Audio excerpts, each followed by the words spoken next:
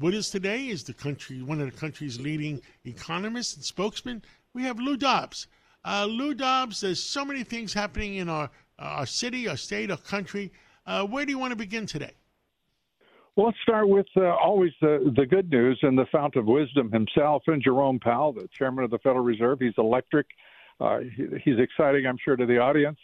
Anyone who's paying interest on a credit card or driving a car, paying them off every month. It is remarkable to hear this man come out and say, well, he's not ready for anybody to talk about cutting rates. Meanwhile, the markets are cutting rates, and they've been doing so for 5 straight weeks. This is the arrogance, I think, of government right now is something we ought to talk about, because suddenly we have an omniscient class. We once had a governing class. We once had a free society.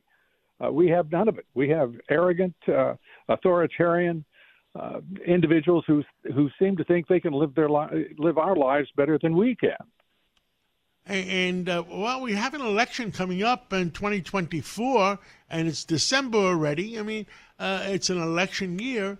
Joe Biden, if he's running, he can't get elected if you have 8% 30-year mortgage. He can't get elected if you have $5 gasoline. And it seems like things are in motion. Oil has hit new lows down to $75 a barrel. And it looks like the markets are bringing interest rates down. And what is the truth, though?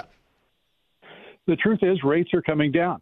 You and I were talking, I believe it was 6, perhaps 7 weeks ago, and I said that we won't see any more interest rate hikes, and we haven't. And the reason is that Jerome Powell, for just one fleeting moment, decided to, for whatever reason, follow the markets instead of try to lead them. Today, the Wall Street Journal wanting to talk about Jerome Powell shaping the markets if he can't lead them. He can't shape the markets either. At this point, we have to understand that the markets are speaking louder than any assemblage of voices, whether it's in Congress, whether it's around the Board of Governors of the Federal Reserve. Right now, the markets are speaking loudly, and we are watching a period of adjustment, and I think it's a positive period of adjustment to a lower interest rate range. And that is healthy. It is also, I think, absolutely essential if we're to restore prosperity to this Biden-laden, burdensome economy that has just been crushed under excessive federal spending and horribly high rates. No, I agree with you 100%. It has shaken up the real estate industry, and the banks are scared for their own existence, especially the small ones. Yeah, absolutely. These small banks right now, I mean, you and I both know that there are several of these small banks, a number of these small banks that are teetering here. And we have to come to our senses and restore some semblance of discipline in the regulatory regimen for commercial banking. We can talk about the free regulation-free environments for almost any enterprise, but banking is not one of them, as we learned last year, just about this time. Yes. You're going to be on WABC Radio every Sunday afternoon. This Sunday afternoon, what do you think you're going to be talking about this Sunday afternoon?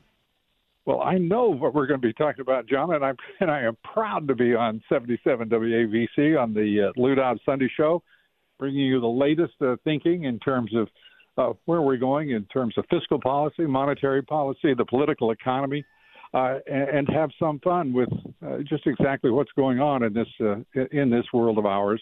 We will be taking up the Federal Reserve, and I know that it doesn't excite a lot of people, but I get a thrill out of it, so I hope a few people will share that with me. And I love politics, so we're going to have a lot to talk about what's going on in Washington.